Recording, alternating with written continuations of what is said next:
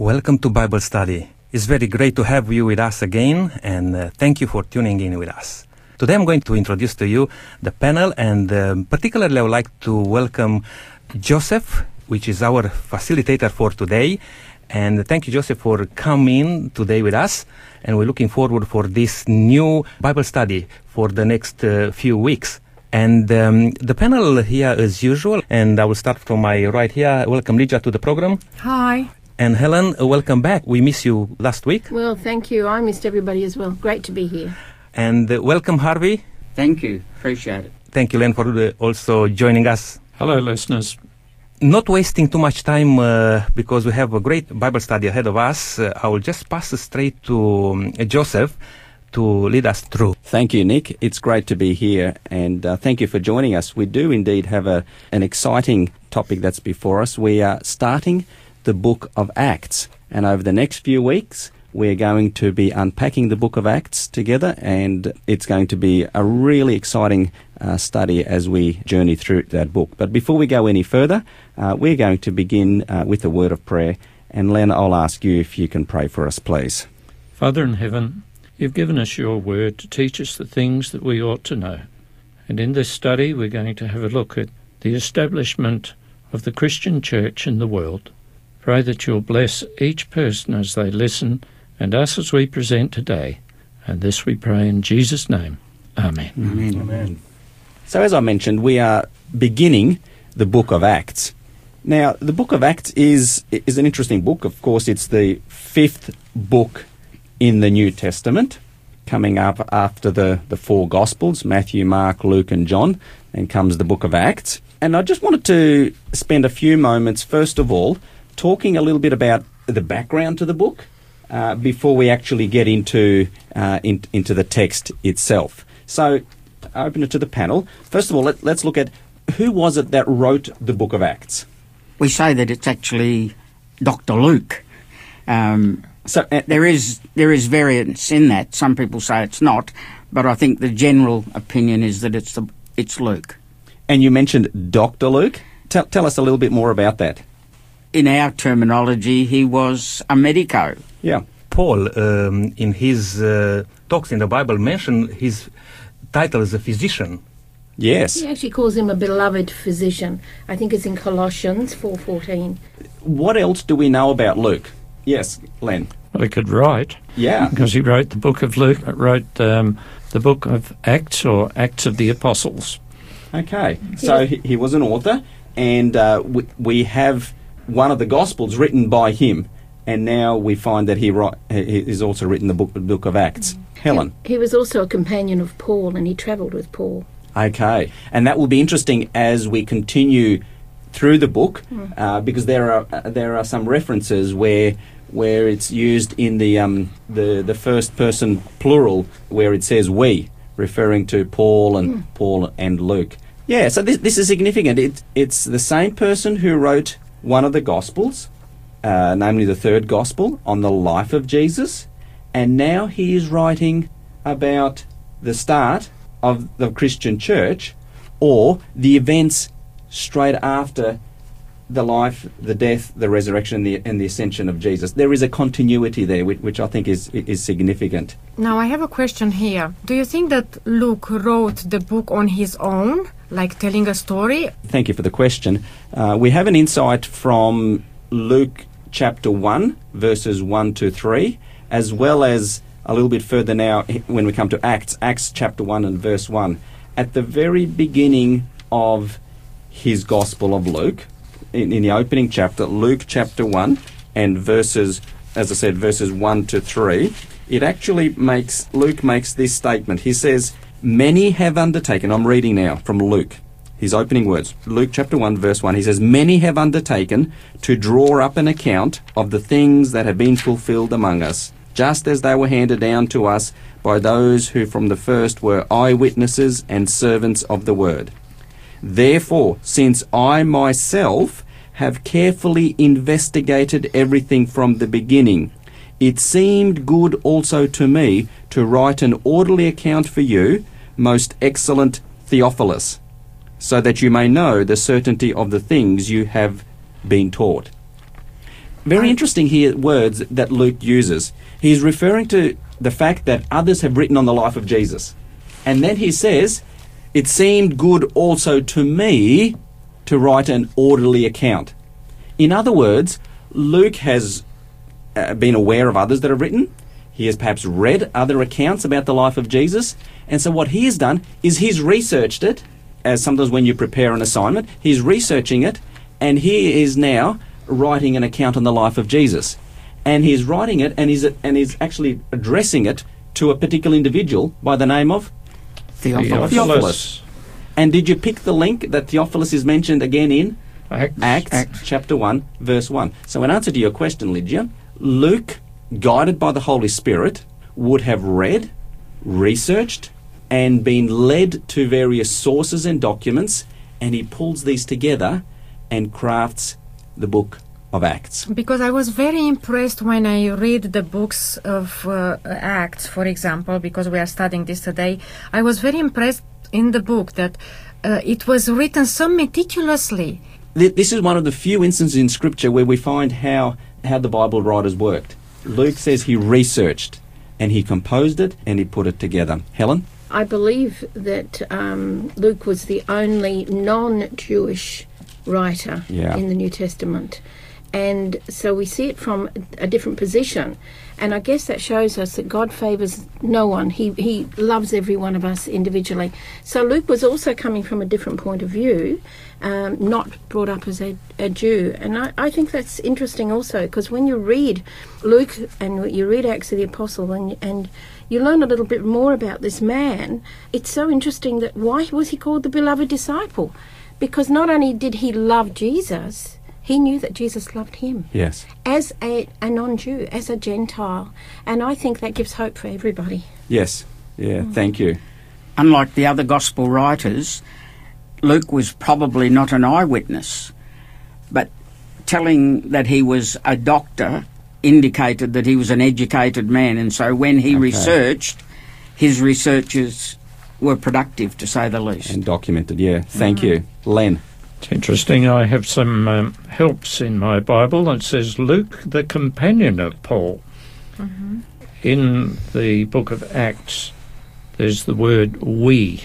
The we would refer to Luke, who actually wrote the book, but it would also include Paul. So we would have to consider Luke was there. He experienced a lot of things that gets written about, but it's kind of a joint thing, not necessarily that Paul wrote stuff, but they were together. I mean, it is important to know who wrote the books, but the most important thing is that they were part of this ministry.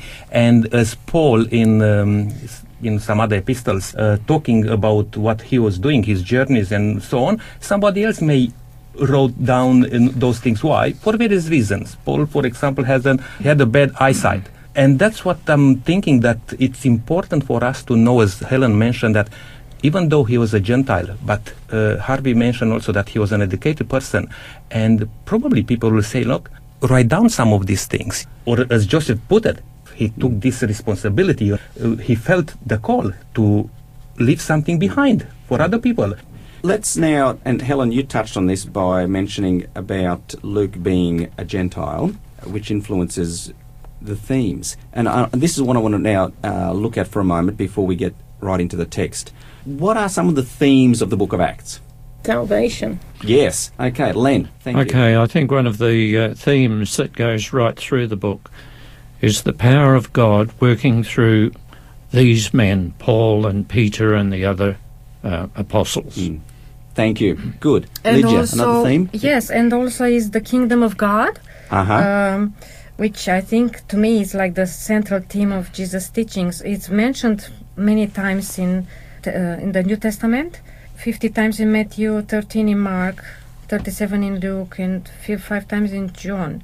So I think that wherever the kingdom reference occurs, there is a sense of newness, urgency, and expectations.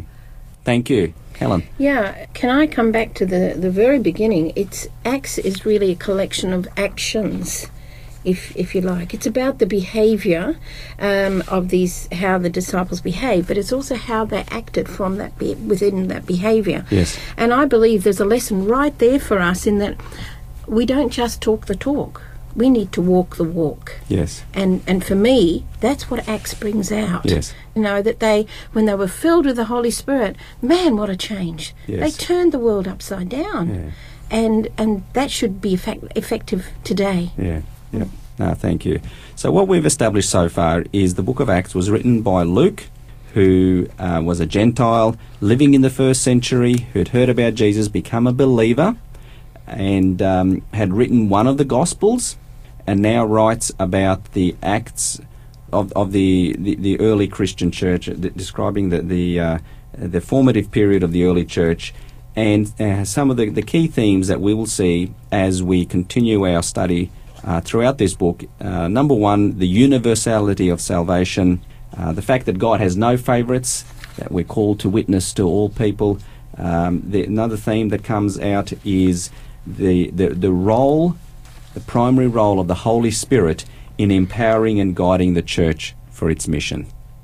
And we'll look forward to expanding on those as we continue through this book. And if we open up to Acts chapter 1, and I'm going to ask one of our panel members to read the first 3 verses there. So that's Acts 1, verses 1 to 3. Thank you, Len. In my former book, Theophilus, I wrote about all that Jesus began to do and to teach until the day he was taken up to heaven, after giving instructions through the Holy Spirit to the apostles he had chosen. After his suffering, he showed himself to these men and gave many convincing proofs that he was alive. He appeared to them over a period of 40 days and spoke about the kingdom of God. Thank you. Did you notice there how he links this book back to his gospel? Yeah. Clearly says, in my former book, in the very opening words, in my former book, referring back to the Gospel of Luke.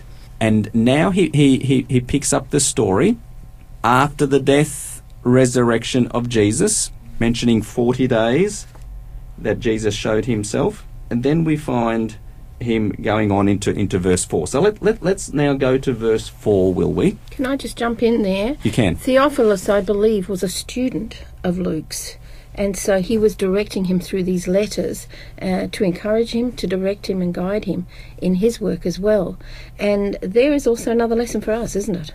To mentor other people. That's right. As the Lord opens the way. Yeah, And I appreciate also, that's good. And also I have the information that this Theophilus is a Greek nobleman of means and culture, and probably he was a good friend of Luke and possibly a recent convert to Christ. Isn't that interesting? So here we find a specific individual that has the messages of God. God has a message for all of us, doesn't he? Yes. For every person. It's like saying there's a direct message. You don't have to be just, a special clergy person or something to be able to have a message from God. God wants to speak directly to every person. Thank you for bringing those insights out. I would also like to bring up another aspect. What I got from this is that Luke and Theophilus, they were friends. Mm-hmm. And how important it is when you go and share the good news, the gospel with people, to make friends with them, not just go to do it as a duty, just as something, I have to do this. No, you establish a connection there, and I think it's a very important point there. Yeah, no, that's a good point. Thank you. Let's now read Acts 1, verses 4 to 5.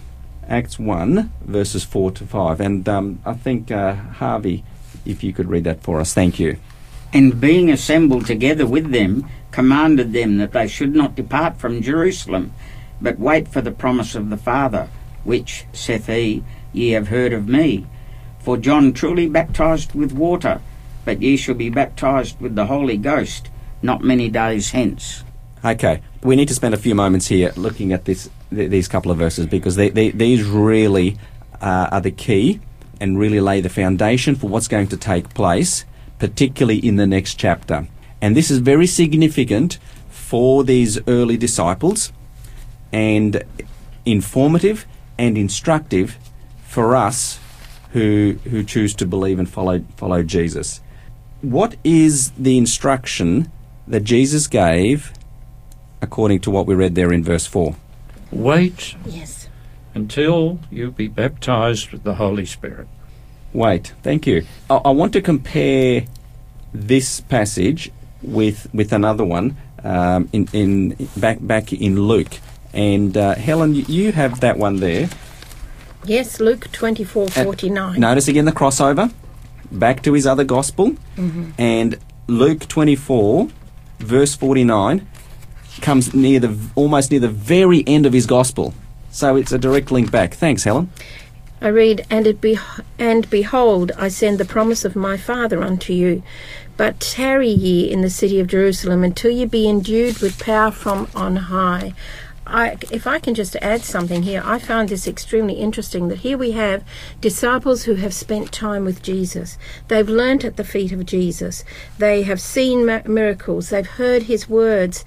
They understood prophecies. They believed the prophecies. And they were ready to share and tell. And all of a sudden, you've got like ready, set, Go.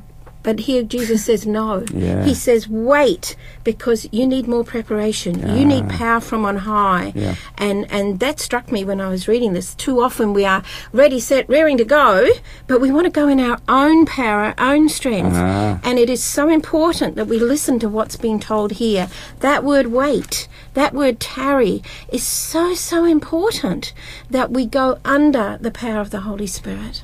And back in Acts chapter 1, verse 5, I think it's very important that Luke is quoting, from Jesus and saying that, wait, but even though John baptized with water, you shall be baptized with the Holy Spirit. He's stressing out again and again here the importance of the presence of Holy Spirit in your life before you go and share the good news, the gospel. Yes. Yeah, thank you. Lydia. So in these verses, we have seen that they were about to go. To go where? I think they were about to go to spread the Jesus gospel to other people. Yes. Wait for the gift my Father promised. Don't go on your own and preach the gospel, but go being sure that the Holy Spirit is there to speak on your behalf.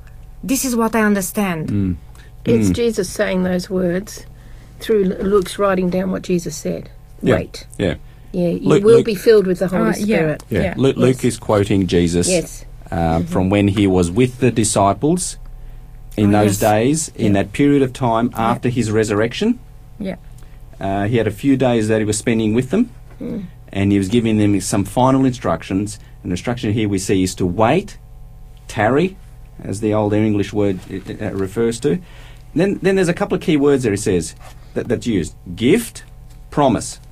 Gift, promise. What was the gift? What is this gift? What was this promise? We've already mentioned it in our conversation. The Holy Spirit. Thank you. Let's read about that. And I think somebody's got John 16. Let's read about this gift, this promise. Gospel of John, chapter 16, verse 7, and then also verses 12 to 13. Thanks, Len. But I tell you the truth. It is for your good that I am going away. Unless I go away, the Counselor will not come to you. But if I go, I will send him to you. When he comes, he will convict the world of guilt in regard to sin and righteousness and judgment. In regard to sin, because men do not believe in me. In regard to righteousness, because I am going to the Father, where you can see me no longer. And in regard to judgment, because the prince of this world now stands condemned. I have much more to say to you, more than you can now bear. But when he, the Spirit of truth, comes, he will guide you into all truth. He will not speak on his own. He will speak only what he hears, and he will tell you what is yet to come. Thank you. So, what is this gift? Jesus says to them, wait for the gift, wait for the promise from my Father, which you have heard me speak about. It's referring back to the Holy Spirit. It was promise of the Holy Spirit. Mentioned earlier. And interestingly enough, Jesus says it's actually for your good that I go. Yes. He calls him the Comforter, another Comforter. Yes. And I think that's a beautiful promise. Yes. Beautiful. And so what we see here, before we're now, I guess, applying it, aren't we? Before we can venture out, we need to wait for the power of the Spirit. I interrupted you before, Joseph. I apologise for that. You were about to say that it was expedient that Jesus went or ascended. And I believe that is quite correct, because Jesus came in the form of a man, but he was in that form. The Spirit is a being, and could be everywhere at once. Jesus was restricted while he was on this earth. So it was expedient that he left and another Comforter came that could be everywhere. Yeah. Now, I'm wondering if somebody has a question. Do you have to wait? But what about if your life is constantly filled with the Spirit? If your life is constantly filled with the Holy Spirit, you will see the fruits of the Spirit in your life. So you will know that the Holy Spirit is working through you and is visible. This is what the Bible says. So you don't actually have to wait? I think the waiting is only until you get the Spirit. Yes. When you get the Spirit, waiting is no longer valid. Sorry. Go ahead, Nick. I was just going to say that waiting, probably we can even say it another way. It's preparation. Yeah. Waiting is not something just a passive waiting, but it's a time of preparation, and that was what happened with the disciples in the upper room. In the time of waiting, what they did, they sort out things among themselves. We'll get to that in a moment. Sorry for jumping ahead. But it's all relevant. Yep, we'll come I back believe to that, the example is Jesus. He waited on his Father, didn't he? He waited. He spent all night in prayer at times with his Father, waiting for what the Father wanted to tell him. And even though you are filled with the Holy Spirit, I believe that we still need to wait to listen. Because sometimes, we filled with the Holy Spirit and off we go, but we can diverge. We can diverge into our own thinking rather than waiting for the Holy Spirit. When we're talking to people, it is a time sometimes we just are bursting to share what Jesus has done in our life. But the Holy Spirit knows the right timing for that person. That's the bit of waiting for him to direct us and say, give your testimony now, or do this now. I believe there is still a waiting. In the morning, when my wife and I have worshipped together, we ask to be filled with the Spirit for that day. So before we make any decisions or do anything, do we have to wait further? How do you feel about that? Well, we ask that the Holy Spirit fills our lives. And you believe and it? we go out. When I say go out, we do things, I believe, being motivated and led by the Holy Spirit. One thing which I believe in the book of Acts is important is that Jesus himself, through his ministry and, how the prophecy was fulfilled, that Jesus said, I came to my people, then they received me not. And he still have a burden for his people, which was Israel. And we'll see in the next verse, when we'll approach that Jesus is instructing his disciples to prepare to be able to go back in Jerusalem. I mean, to really continue the ministry of Jesus, because those people in Jerusalem they were those people who crucified Jesus. These were not easy to approach, these people, put it this way. And I think it was very important that they prepare to be able to start there, not to avoid the Jewish people or in Jerusalem, but to really prepare to start to witness to them first. Isn't it interesting that Jesus was there with them, and yet he said, you need to wait? Yeah. I found that extremely interesting. Yeah. There is a power that we need from on high. We can come to know Jesus and love him and give our hearts and lives to him, but it is the infilling of the Holy Spirit that gives us the power to witness and the strength, the boldness. Yeah, thank you. Lydia. In Acts chapter 1 verse 8, it says, but you will receive power when the Holy Spirit comes on you. So this receiving power, to me, it's like a dynamite. It's like an explosive reaction. It's like a power promised by Jesus it's like an ability, a capability, and a capacity. Yeah, and we'll get to that verse. Yes. Yeah, good. Thank you. Len. I just want to come back to this wait business. How do you wait? Waiting, being active. Well, it says praying how and they being waited. in relationship with God. It says how they waited here. They spent their time in prayer. Prayer, yes. So, an interesting question about the waiting, and maybe, Len, what you're getting at is this indicating that the Spirit hadn't been working? No, it wouldn't be the case. The Spirit was always working, and Spirit continues to work and woo on people's hearts and lives. Yes. But clearly, there was an additional special empowering of the Spirit that they hadn't experienced, because clearly that's what verse 5 is referring to. Yep. Jesus says to them, you've been baptized with water, you've been baptized by John, but in a few days you'll be baptized by the Holy Spirit. So it actually is biblical that there is an extra empowering and an anointing. Not to deny that the Spirit is not present with us and continually leading and working, but there is an empowering. So the question is, it's possible that we have experienced water baptism, but have we been baptized by the Spirit? Maybe we have. It is a personal application. It looks a little bit to me like driving a car. You can drive in first gear and you can be moving, but then you have to change up a gear. Okay. Yep. Okay. That could be a helpful analogy. Thank you. What they waited for, we will see fulfilled in our next topic when we come to Acts chapter 2, the actual historical fulfillment of that. Let's look at verse 6 now. Acts chapter 1, verse 6, and I might get maybe Helen, are you able to read verse 6 if you have it there? Yes, Acts chapter 1, verse 6 says, When they therefore were come together, they asked of him, saying, Lord, wilt thou at this time restore again the kingdom to Israel? Thank you. What were the disciples expecting? An earthly king to overrule the tyranny of the Roman Empire. They expected Israel to be an autonomous nation again under the leadership of Jesus. Now, they had been with Jesus for 3.5 years, this group of people. Was this the first time they thought this may occur? That this was sort of what he'd come to do? No, they'd asked it several times, actually. Yeah. They didn't get the message. Yeah. What do you think may have prompted them to now ask the question again?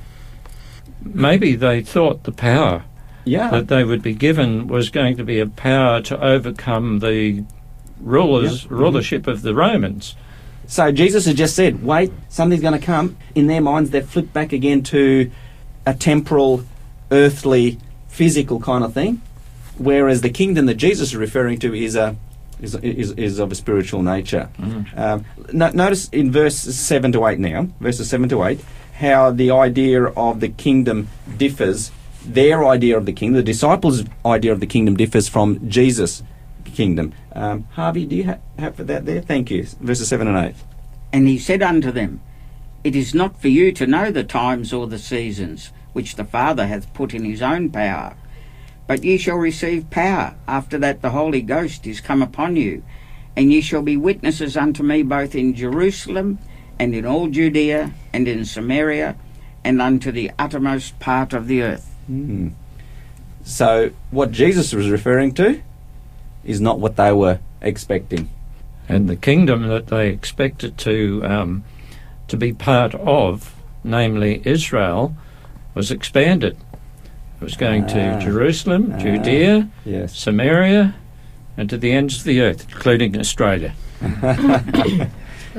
This plan of mission that they were saying, that I think it applies in my life also, that first I have to be a witness in my family, with my children and my husband, and after to the extended family, and after to the workers, co-workers, and neighbors, and church, and so on and so on. So it's extending wherever I go, wherever I travel, I have to be a witness. So exactly this applies to me. Helen? Yeah, I was reading in a book the other day a comment, and I think it's worth sharing at this point. It said, to understand when the kingdom of God should be restored was not the thing of most importance for them to know. They were to be found following the Master, praying, waiting, watching, and working. They were to be his representatives to the world of the character of Christ. So by focusing on that exact time that he was going to set up his kingdom was not what Jesus wanted them to focus on.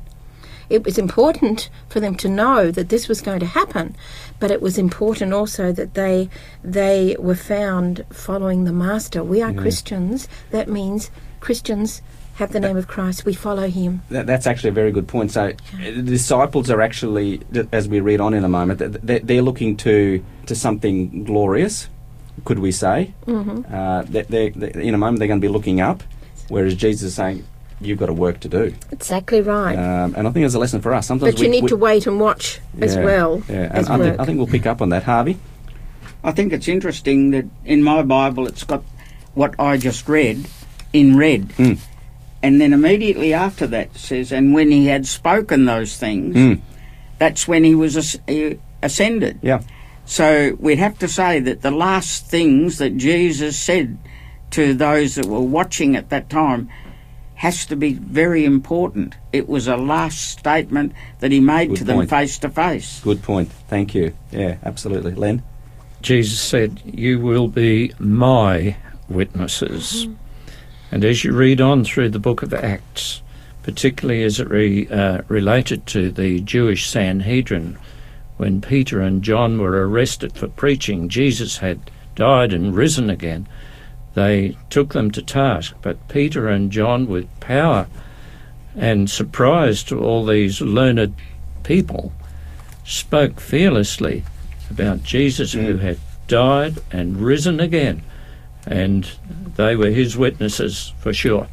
Key words there. Thank you for highlighting that. And we've picked up a few of them. Lydia, earlier you referred to, in verse 8 there, it says, you will receive power when the Holy Spirit comes. That word power is based from the Greek word dunamis, from where we get dynamite. Yeah. You have mentioned about witness. In the original language, the word witness there is martuo, from where we get word martyr.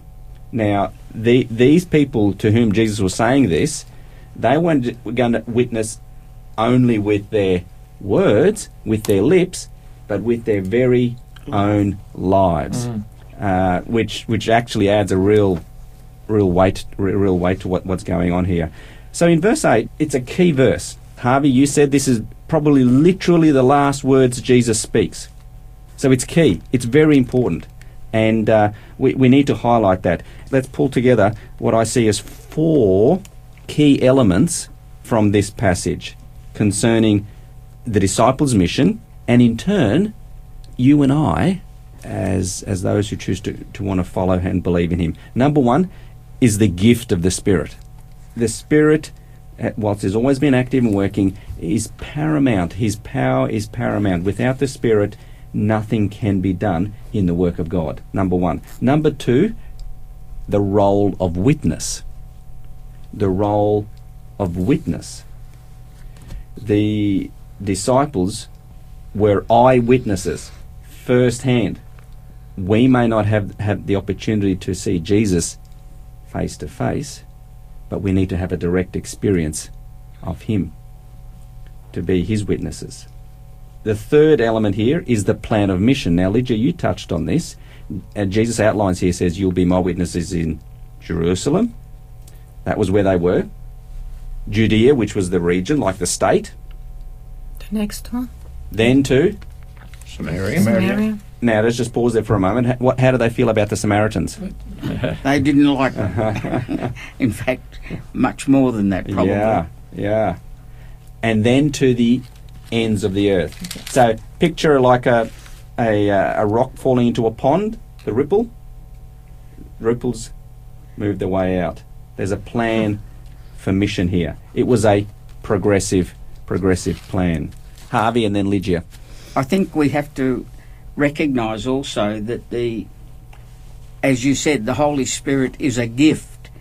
And in fact, in a story in Scripture as well, where a person saw the work of the Holy Spirit and he asked if he could buy it. Yeah. And he was very quickly put in his place, actually, because it's not something you can buy. Yeah, good point. Thank you. Lygia. I would like to say that to be a witness, it's not up to me to be a witness, but it's up to the Holy Spirit to make me a witness. So being a witness, it means to have a stronger relationship with God and the Holy Spirit, and He makes me to be a witness. So this implies experiences with the Holy Spirit, during my life. So something that which I can tell others from my own private life experience with God. No, so I can be a witness in little things, and after the Holy Spirit can advance your own work in being a witness in bigger things. Helen? I was just honing in on a word there in the Bible, but ye shall receive power. After that, the Holy Ghost has come unto you. You shall be witnesses. It's not a maybe, is it?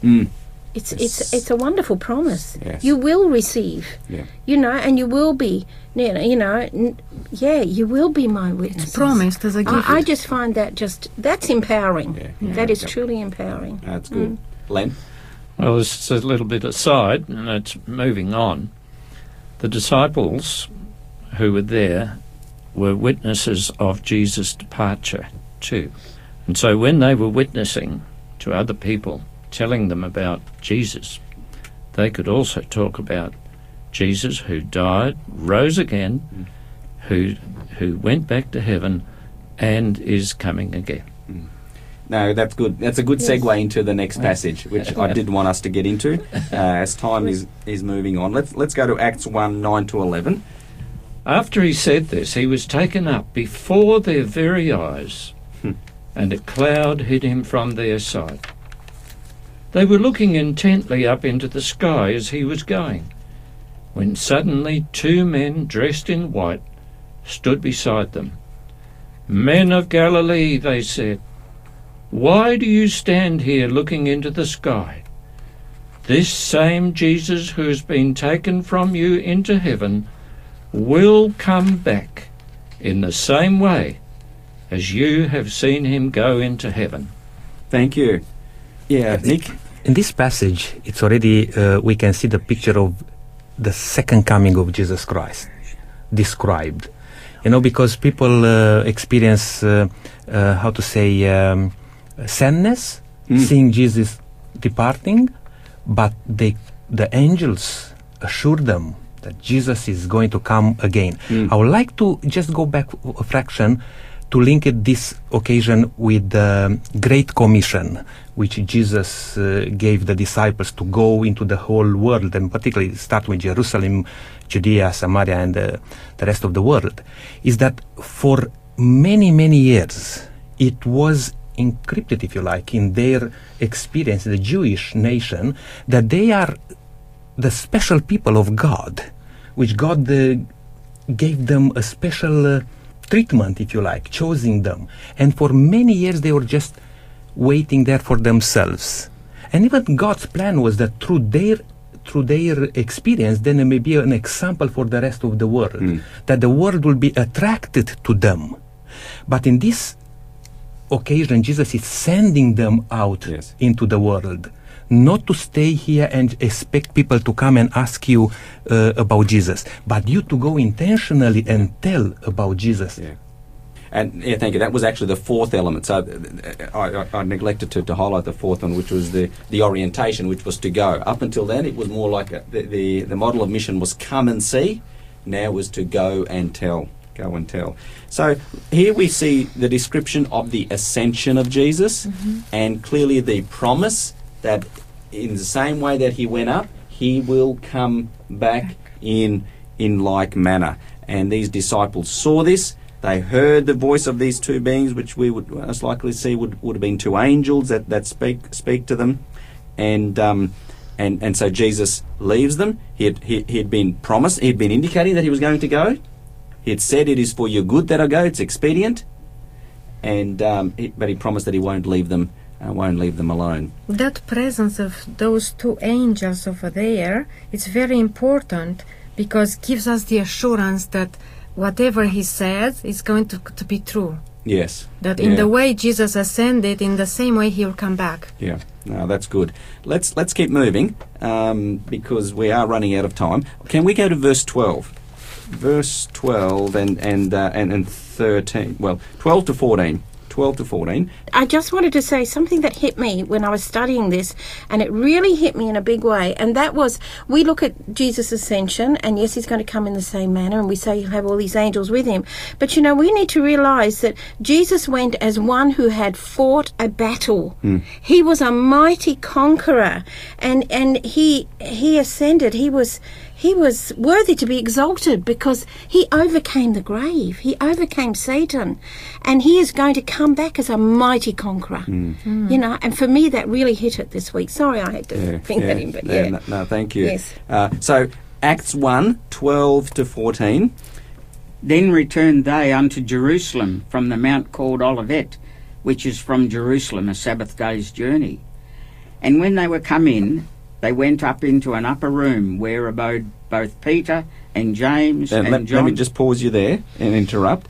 The disciples have seen Jesus ascend, and they go back to what's called here an upper room. Now, tell me, what's the significance of this upper room? What's significant? What else has taken place in the upper room? Let's go back a little bit. I think this upper... rhymes with upper, the Last Supper. Ah, okay. Yeah, let's unpack that a little bit, because how were the disciples back then? They were selfish. They were unprepared. They were about their own business. Yeah, because we have the story in John 13 where no one wanted to wash the feet. Remember that? And Jesus ended up getting and doing the work of a humble servant, washing their feet. Luke says that there was I think it's got they were discussing and arguing amongst each other as to who would be the greatest. All this was taking place in the upper room. Then they were there for fear of the Jews when Jesus was crucified and had been arrested and crucified. But now, back in that room, some interesting events have taken place in the upper room, haven't they? Yeah. What's transpired for them now as they go back to the upper room? But I think in that upper room is a witness of many things that took place over there. When they feared the Jews, don't you think they were gathered together over there and praying for God's strength and God's power and light and the Holy Spirit? And I think that on the upper room, to me, it's an altar where they come together and pray constantly, being constantly in prayer. This is to me an altar for us. We need to have an upper room. Probably before they were fearful and disappointed. Now they were full of courage and appointed. They were appointed by Jesus. They had a mission, what they had to do, to go and spread the gospel. And so from disappointed came appointed. That's a good way of putting it, Lynn. That's a real, And they had gone through that experience. Would it be fair to say that we also need to go through that experience? Yes. Yes. Yeah. Their focus changed, didn't it? Yeah. It had changed, and we see that they thought they had it all together. You remember Peter, for example? What did he promise? Lord, even if all the others forsake you? I'll never do that. Yeah. But he had to experience the cross. He went through that. He saw his master hanging on a cross, dying for him. The difference there was before, when he said, I will never forsake you, was the I was there. This was different now. The Holy Spirit was taking over. Yeah, it was no longer the I. I read a very good statement, just I know you want to finish up, but I read a very good statement, said there is no limit to the one who, setting self aside, makes room for the working of the Holy Spirit in his or her life. And I just want to say I testify to that today. You know, the Holy Spirit has worked in my life, and he's enabled me to do things I never ever thought I'd be able to do. And I praise him for that. Yeah, no, that's great. Thank you. Harvey? You asked the question about what was about the upper room. There was a very big difference, because where there was bickering and trying to get to the highest position and everything, but verse 14, which we didn't get to read, it says, these all continued with one accord in prayer and supplication with the women and Mary, the mother of Jesus, and with his brethren. So the attitude was completely changed. It was a case of they were together doing things together. And there was one accord, and that is really important. Yeah, absolutely. Yeah, no, that's exactly right. And thank you for taking us to verse 14. That's very much part of what was taking place in the upper room, because there is our answer to the question of what they were to do while they were waiting. Jesus said, "Tarry, go back to Jerusalem and wait there." Here we are told what they did while they waited, and there had been a change of attitude. Absolutely. Len? Well, somebody was missing, and that was Judas. And I don't know if we're going to get around to this, but the reason for Judas's death was given by Peter when he was speaking to this assembled group. Yeah, go for it. That's good. But in Matthew chapter 27:5, it says Judas went and hanged himself. And in verse 18 of Acts 1, it talks about Judas bought a field, and there he fell headlong, his body burst open, and all his intestines spilled out. Not a very nice picture. But some people say, well, here you have a contradiction in the Bible. How can I believe the Bible when in one book it says one thing and another says another thing? I don't see this as a problem. I see this something like this. Judas probably climbed a tree with a rope. It could have been in a rocky area, might have been over a precipice of some sort, I don't know. And it's quite possible either the rope or the branch broke, and he had the rope around his neck when he was found dead, but he smashed on the rocks or branches or logs or whatever it was below, and he was very mutilated. So I don't see this as a contradiction. I see this as an addition. Yeah, that's helpful. That's really helpful. Thank you, Len. In connecting this passage, Acts 1:18 that you just referred to there, back to the account in the Gospel of Matthew, Matthew 27. That's right. We appreciate that very much. So yeah, you're right. Judas is missing. He's not part of the original, part of this group of 12. They've got the 11 now, and along with the other women. And we read here that that Peter stands up to say that they need to choose a replacement for Judas. Yes. From the description here, what's the process that they go through to choose? What are the process? What's the steps? And what were the qualifications they're looking for? They chose 2 people. Yes. And after that, they prayed about it. And after they cast lots. Okay. And another thing was that they should be people who were accompanying them in the ministry with Jesus, while Jesus was on this earth. Again, some eyewitnesses. Yes.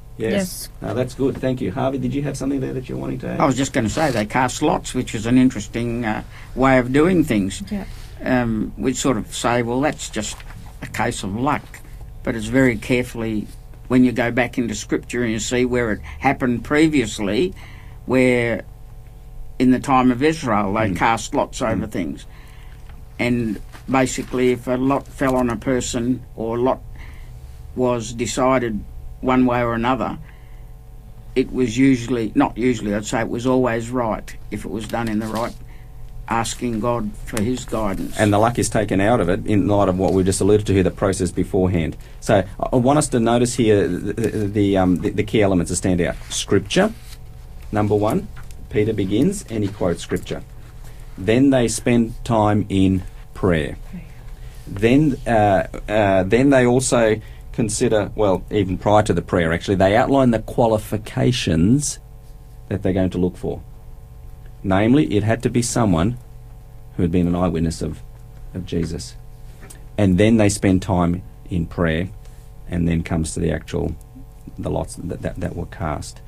So there is a deliberate, biblical-based, prayer-filled process in choosing the replacement for Judas.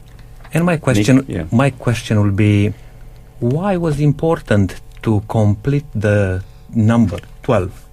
We can go along and talk various things about the 12 in Israel. But what I would like to stress out at this point is that if somebody missing out on the favor, if you like, which Jesus offered to all of them, the disciples, somebody else will take the place. If we don't do the will of God, somebody else will do, and the work will continue, but we'll miss out on a very important thing which God assigned us to do. No, thank you. Len? Another qualification is that this person had to be willing. And Matthias, who they had chosen, had been with the disciples, and he was sort of somebody in the background. But he was willing. If he wasn't willing, well, the choice would have meant nothing. And that's true. And interestingly enough, my understanding is that the name Matthias actually means a follower, a disciple. Yeah. That brings us to the end of chapter 1. Why don't we spend in the last remaining moments pulling together what we've covered here? As we've looked at this, we've talked about Luke as the author, Luke as the Gentile, Luke as the one who had heard about Jesus and now has written an account on his life, now wants to write an account on things that take place after the ascension of Jesus. And we see the start here to his book. I want to ask you, here we are in living 2,000 years down the track. What is it that we can draw out from what we have covered in our time together today? I'll start with you, Len. Okay, well, I thought about this quite a bit. I thought about Judas. Judas was interested in power, position, wealth. How did he end up? Well, he was so disappointed he went and killed himself. The others were not interested in power, position and wealth. They were interested in honouring and serving the Lord.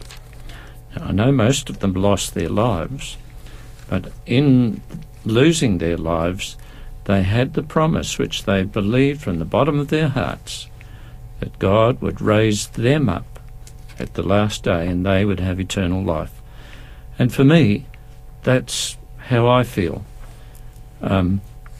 More important than money, wealth, wealth is money and power and all that, is to be faithful and true as a witness to the Lord Jesus. Then I too can experience what they were looking forward to. Thank you. Appreciate that. Lygia.